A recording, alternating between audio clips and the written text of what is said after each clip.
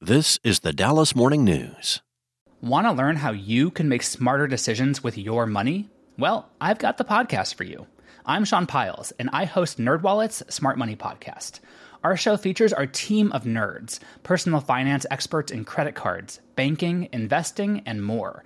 And they'll help you make the most of your money while cutting through the clutter and misinformation in today's world of personal finance.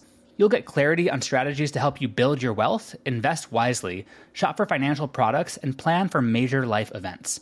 Listen to NerdWallet's Smart Money Podcast wherever you get your podcasts.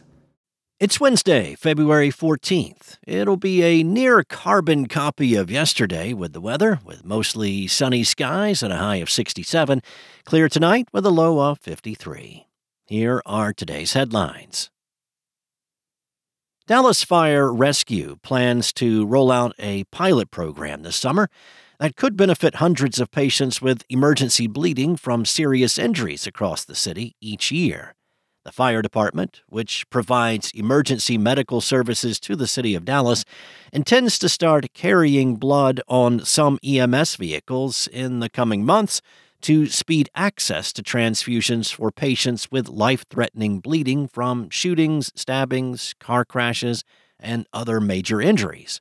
That intervention could have benefited as many as 674 patients treated by Dallas paramedics for serious injuries in 2023, according to a preliminary analysis of data that was presented to Dallas City Council's Public Safety Committee Monday afternoon. Medical research shows that mortality rates increase every minute for people with severe internal bleeding, sending many patients into irreversible shock before they reach a hospital.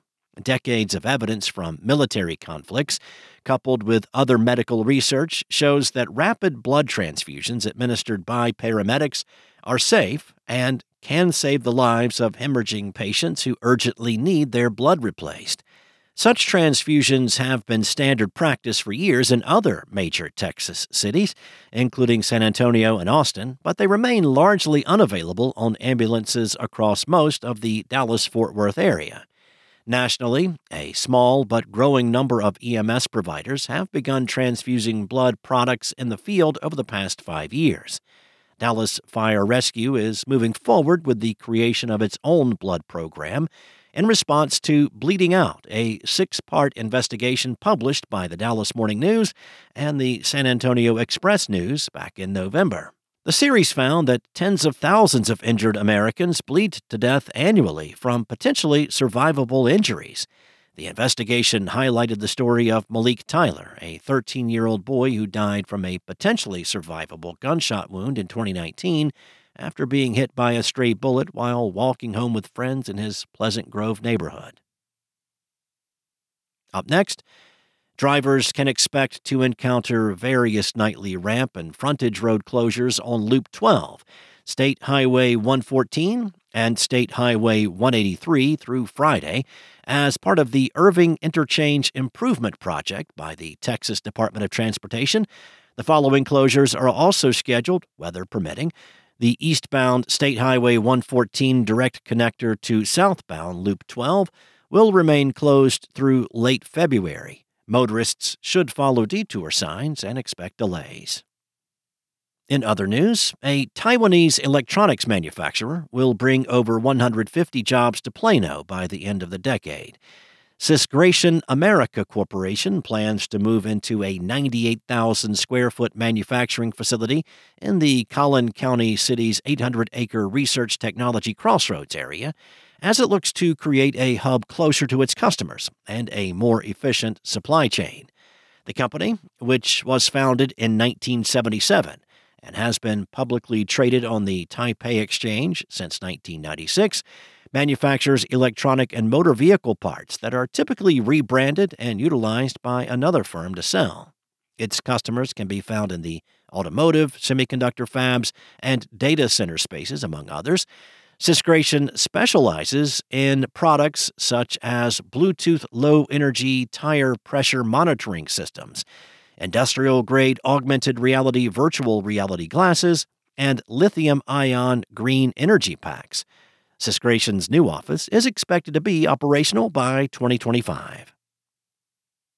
And authorities on Monday arrested a woman on a murder charge in connection with the fatal fentanyl overdose of her boyfriend, a former associate judge in Tarrant County, 3 months prior.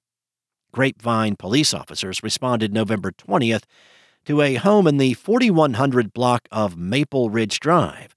When officers arrived, they found 47-year-old William Shane Nolan dead in his bedroom, with signs consistent with an opioid overdose. Nolan was a former associate judge in Tarrant County.